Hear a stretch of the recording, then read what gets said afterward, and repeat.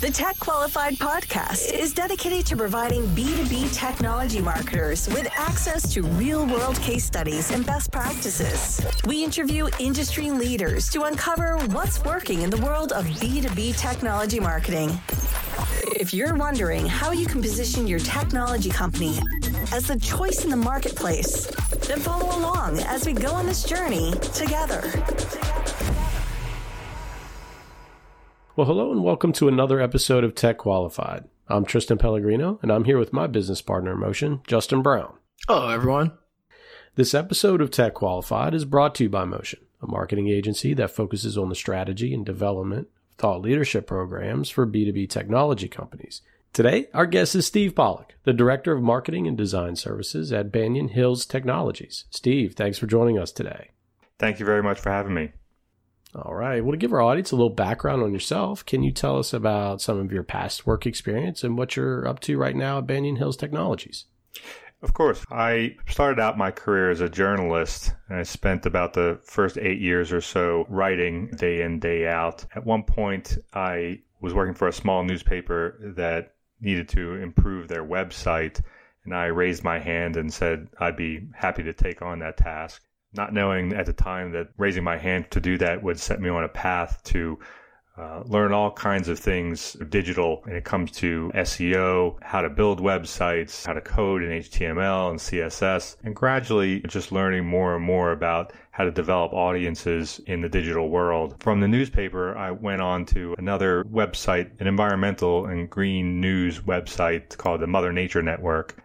It was there that I really got my graduate degree in SEO, learning all kinds of things about how to structure a site to optimize for search engines and how to write stories that would really resonate with an online audience, especially in search. From there, I went to a small furniture company here in Atlanta called Ballard Designs. At Ballard, I really got a deep dive into e-commerce and learning a whole lot about SEM and paid search in addition to SEO. I also got a good look at how a full-fledged e-commerce operation works. The furniture company had probably 10,000 SKUs or so, and there were a lot of moving parts to that business. So it was a really wonderful educational opportunity, especially in light of it being a B2C company. It was the first B2C opportunity that I had. From there, I went to NCR, which is a large Fortune 500 company. This was where I got some heavy-duty B2B experience. We were selling point-of-sale software and hardware to small and medium-sized businesses. So again, my SEO skills came into play. The SEM was also a place where I had heavy responsibilities. In addition to that, working at NCR was a real treat because I learned a whole lot about marketing strategy, how to plan campaigns, really all aspects of digital marketing and marketing in general. It was also one place where I started doing some additional print advertising as well. So that was a really great experience also. From there, I am currently working at Banyan Technologies. We're Internet of Things company, and we sell software to basically be able to connect anything to the internet. All right. Great background there. Appreciate you taking us through that. Excited to see how you're applying some of that in today's environment. And before we do that, can you walk us through, you mentioned that Banyan Technologies is an IoT company. Can you talk about the ideal customer profile and what exactly the organization does for those customers? Sure. Basically, our customers come from a wide range of industries. What they all have in common is that they have some sort of assets that are out there working in the field that they want to keep track of. They want to be able to monitor the status of it. They want to interact with it somehow. They want to get data from the device and just really understand what it's doing while it's operating out there in the field. So when I say it's a wide range of different customers in different industries, we have people in industrial refrigeration. We have people who are operating kiosks. We also have people in the healthcare field. But again, the common thread through all of them is that they have things that, as in the things of Internet of Things, that they want to be connected to, and not only just reading data about it, but pushing commands back down to it, being able to perhaps see when there's a potential problem coming down the pike. In addition to that, they want to be able to read analytics to be able to optimize the performance of whatever the thing they have operating in the field. So it's hard for me to kind of narrow down the ideal customer, if you will, because the software has so many different applications and so many use cases that a lot of times it's often customer driven what they want to do with the software. Got it. And maybe for our audience, because IoT has really evolved quite a bit, right? I mean, it seems like everything is connected to the network at some level. Can you talk maybe about the evolution of devices and some of those examples where customers have these assets in place that are connected to the network, but they need more information from these items and how that impacts their business? Sure. I think that the origin story of our company fits well with giving a little bit of context on how things have changed over the years. Our CEO and founder was a guy named Steve Latham. Steve was actually working at NCR, and he was over the business line that was handling the Blockbuster Express machines. If you think back just a couple of years, these were machines that were similar to the kiosks that Redbox has out there now, basically renting DVDs. Redbox actually ended up purchasing the Blockbuster Express line from NCR. When Steve was working there, he had about 10,000 machines out there in the field, and it became necessary to use software to try and keep track of these machines, to understand basically which ones were selling the most, which ones maybe were having some sort of network connectivity problems. In addition to that, he occasionally needed to run reports that the CEO wanted to know about, maybe some obscure data point. So Steve worked pretty hard to build this software and deploy it and get it out there. It's really a matter of being able to run a business that size that you need software to be able to talk long distances, if you will, and to keep track of the machines that are out there in the field. So after leaving NCR, Steve started this company and took a lot of the ideas that he had learned from that experience at NCR and spun it into the software that we're selling today. And it's much more robust, it's much more stable, it's much more scalable, and it really has gotten to the point now where there's really very little in terms of limits of what the software is capable of doing in terms of connectivity. We always like to tout that we can get anything connected to the internet. And so especially as 5G is coming down the pike, and it's going to make things even more connected, if you will, because there's going to be a much larger of a pipeline, if you will, for data to be flowing from these devices. And when I say a pipeline in terms of 5G, does that kind of resonate with you, or you understand what kind of the metaphor is for that? Yeah, but I mean, for our audience, would you mind exploring that a little bit so we're all on the same page there? Yeah, of course. So with 5G, basically what you're looking at is, instead of having to think of data as water flowing through the pipes, right now maybe we have a 1/4-inch pipe that water is flowing through. When 5G comes down the pipe and becomes more and more prevalent, it's really going to open up that pipe and go from maybe 1/4 inch to, I'm actually maybe misstating this, but maybe 2 inches wide. So a lot more data will be able to flow through the pipes. And what that means is that you're going to have a lot more information that's going to be coming through, and the data will mean more and more prevalent applications. Applications will be able to turn things around and all types of different types of things will be possible, maybe that weren't possible before. All right. Yeah. Glad. Thanks for that background there. Steve, you mentioned because the software has so many different applications and so many different use cases out there with a variety of industries. Can you talk a little bit about the customer journey? So how does that get started on your side? What types of things are you doing to generate interest and then take folks through a customer lifecycle there? Of course, sure. So customers come to us via different channels. Sometimes they come to us through social media, advertising. Sometimes they find our website through the traditional means of SEO. We maintain a newsletter list as well. Sometimes they also come through referrals from other people at our company. What ends up happening, typically the customer they tend to be somewhat technically savvy, and they are trying to figure out if something can be done. They'll get together with our engineers, and there's normally an onboarding time period where we're working with them, trying to identify what the use case is that they're trying to achieve, what's it going to take to achieve that. Then we kind kind of go through a couple of different stages where we'll start actually diagramming and figuring out how the software should be built in order to integrate with our existing platform. Sometimes people have unique hardware that they want to see connected to the platform. Software naturally needs to integrate with that hardware. And then once it integrates, then they may have some sort of unique KPIs that they want us to build and statistics that they want to keep track of, other events happening that they want us to make sure that we are recording in our software. And once we do that, then we'll roll out some sort of a test, a small scale test, if you will. And then everything goes well with the test, and we roll it out to the network and really scale up from there. Got it. Steve, you mentioned, with your background kind of coming up as a writer to begin with, and then transitioning into SEO as a primary channel, and then also getting exposure on paid acquisition. What are the types of things that you all are doing in order to generate those visits to the website that you mentioned, which sometimes kick off conversations? What does that look like?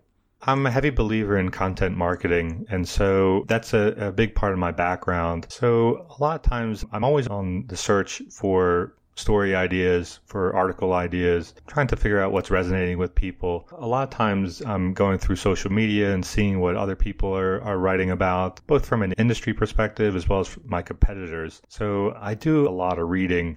Again, these ideas can come from most anywhere. Sometimes they come from surprising places. I may get an idea for something from a completely different industry, but I just think that someone wrote an interesting article or took an interesting angle on something, and I think of a way that I can apply it to my industry. So I try to do something every week. Sometimes that works out, sometimes it doesn't work out, just based on time and other things that I have going on. But I'll try to post something or other every week. I always keep an eye out for the SEO. As much as I love SEO, I don't want to be too SEO'd. And so the most important thing is to keep the reader in mind and make sure that you have interesting content that people are going to actually want to read, not just putting stuff out there that you think is going to attract the most search engine traffic. So that's basically what I'm looking for in terms of content marketing. Social kind of flows from there also. I use a lot of the stuff that's on the website, whether it be the website pages or the posts that we're writing or the news, and use that to stock the social media that we're putting out there, the social media posts, I should say. So those are the biggest ways that we are currently doing things in terms of the content that we're putting out there. But I'm probably endlessly interested in seeing what other people are writing and looking for ideas that we can do. Yeah, absolutely. In terms of how you're using content along the customer journey, are there any things that you're doing or writing to try and continue to educate as they go through that journey? That's an interesting question. A lot of times I will put the blog post out there thinking more along the lines of these are kind of first touch types of pieces that we want to put out there. First touch meaning we're getting people interested in coming to our website, learning about us. The kind of the second touch and continuing education kinds of things, I save more of that for the email marketing that we do. Some of this material is not necessarily different, but in the email itself, I may say something differently, introduce it differently. I'm actually not segmenting these folks differently in my emails, but just a continuation of the education, if you will, on their IoT journey is what I'm thinking of in the continuing emails. We will, though, for the sales folks, craft emails for them to send out to specific prospects, and that seems to have a pretty good success rate. So this is stuff that may not appear on the website itself. Most of the quote content would be delivered to the prospect via email. So that's where I'd say we may take a little bit of a deeper dive, especially in drip campaigns that we have working where you have someone who will get the email number 1 on day 1 and then email number 2 maybe 7 or 8 days later, and then email number 3 8 days after that. Something along those lines is where I'll take a deeper dive, you could say, into the IoT and the technology and those kinds of things. Got it. And so in terms of what you're kind of arming those salespeople with, what does that look like specifically? And are there other things that you're doing to help to enable your salespeople through marketing? Yes, certainly. It feels like they have often frequent needs for additional material. We do put out sales enablement for them. A lot of times, we're working to try and create stuff that's going to be perhaps industry significant to the prospect that they're working with. So in other words, if they have a prospect who is in the industrial space, we'll try and create something specific for them so that they can understand the benefits of IoT in the industrial space. Likewise, if it's someone in retail, we will create something, and this could be a brochure, again, or an email. PDFs seem to be very, very popular with a lot of the sales folks. So we'll create something in PDF form with photos and text. But what we're looking to do is to really hone in on who the prospect is, what is their industry, what are the benefits that they're looking to get out of using Internet of Things software, so that they really feel like it's resonating with them personally. Those are the biggest things that we're looking for in terms of creating sales enablement.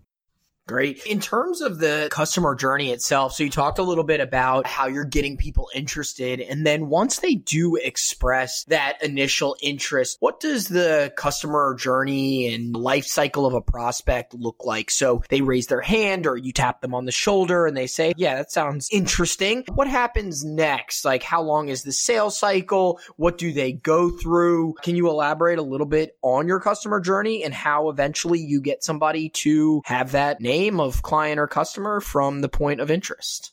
Yeah, of course. The customer journey is actually fairly lengthy, I think, compared to a lot of other industries. I guess it's at least 6 months or so, because you're really getting married to the person when you sign up with Internet of Things software. It's a pretty big enterprise relationship. We are becoming embedded in some of their most critical systems, and so they really want to vet us pretty strongly. They want to understand what we're going to do, how we're going to do it. The pricing becomes a pretty big discussion point as well. And so there's a lot of education that goes on both sides, really, because we're teaching them about our software and about how we work and how the team operates when we are building the software for them and who the counterparts are on the other side. At the same time, they are also educating us about what's important to them and what's going to be the key data that we're going to want to capture and how it should be processed and what are going to be the important KPIs that we should be building. So it's a pretty lengthy educational process that goes back and forth, and the teams on both sides end up getting to know each other fairly closely. Again, a lot of this is actually occurring during the sales cycle. So before we actually get married, you're getting to know your partner pretty well here. The initial steps happen pretty rapidly in terms of the marketing side of things. We're educating them, we're sending them emails, we're keeping in touch. But once they kind of begin the conversation and it moves more into the sales and it becomes these kind of larger team meeting types of engagements, at that point, you're in for probably a couple of months of these types of meetings where both sides are doing a pretty deep dive on each other before we actually say, okay, let's put pen to paper and make this official. And how are you balancing things like developing content with the upfront short-term things of demand gen? Can you talk a little bit about how you balance those two things? Are they kind of one and the same for you? Talk about that a little bit. Yeah, I'm a big believer that you really have brand awareness and then lead gen and, of course, customer retention, and that those are the three legs of the tripod for marketing. I spend a lot of time on brand awareness because I want, when some of our sales folks go and call on different companies, I want these companies to already know who we are and to make it a more friendly approach for our salespeople. So I spend a lot of time on that side of things. And then, of course, converting the leads. A lot of it comes down to keeping us in front of these prospects. That can mean emails. That can mean retargeting, advertising. That could mean continuing to throw things onto social media and people who are following us have them hopefully say, why don't I finally talk to Banyan Hills? So I spend a lot of my time in that upper part of the funnel, the kind of the upper to middle part of the funnel. And that's really where I try to balance most of the activities that I'm doing. And how has marketing changed since you got to Banyan Hills? What did it look like when you first arrived? And what are some of the things that you've done to change it since?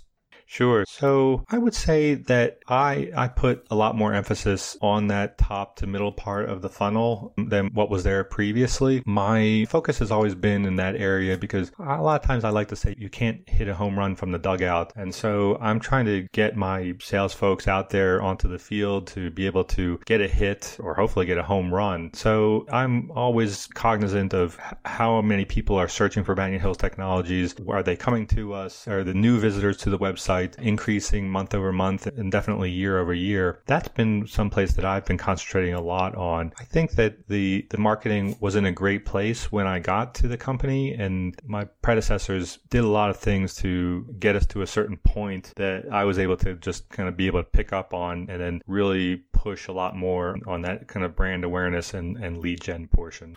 All right, Steve, since you took us through a lot of those different tactics that you have, one of the questions that we like to ask our guests is around maybe a test project or a marketing initiative that you would like to try out. So let's say if you had a $20,000 budget and you were to implement a brand new initiative, what would that be and why, do you think? Wow. Because IoT software in general is so heavy on the educational aspect of it, I would really love to do webinars around the topic of IoT, perhaps making each webinar targeted to certain industries, but definitely be able to do webinars because I feel like those are some of the areas where you would get the most bang for your buck in terms of perhaps a small but very interested audience who really does want to do that kind of deep dive. And a webinar is a place where you can lead the audience through all the different educational pieces that you want them to ingest. You also have the opportunity to let them sit there and ask you questions about X, Y, and Z, whatever's on their mind when it comes to the different types of things. It's a really fantastic way to interact with your audience and really learn about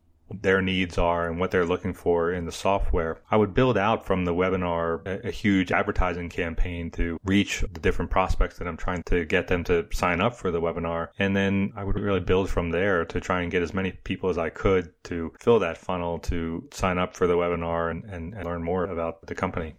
All right, great. Yeah, it's always fun to explore what that initiative would be. We learn a lot from leading marketers as to what they're looking towards next, perhaps. So, well, Steve, we're coming up on our time here, so I wanted to ask a few last questions. One of those is, you mentioned you do a lot of research. What are some of your favorite resources to keep up to speed on B2B tech marketing?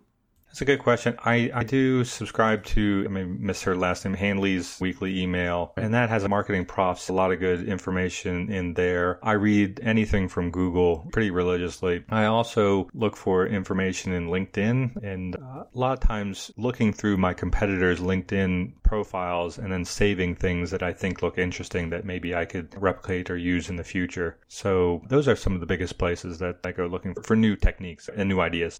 All right. Awesome. Well, there you have it, folks. I'll make sure we update some of the show notes with those items there. And lastly, Steve, where should people go to learn more about yourself and your organization? Of course, you can feel free to find me on LinkedIn and connect. If you want to learn more about Banyan Hills Technologies, you can go to banyanhills.com, BANYANHILLS.com, and those are the places that you can go to find out more.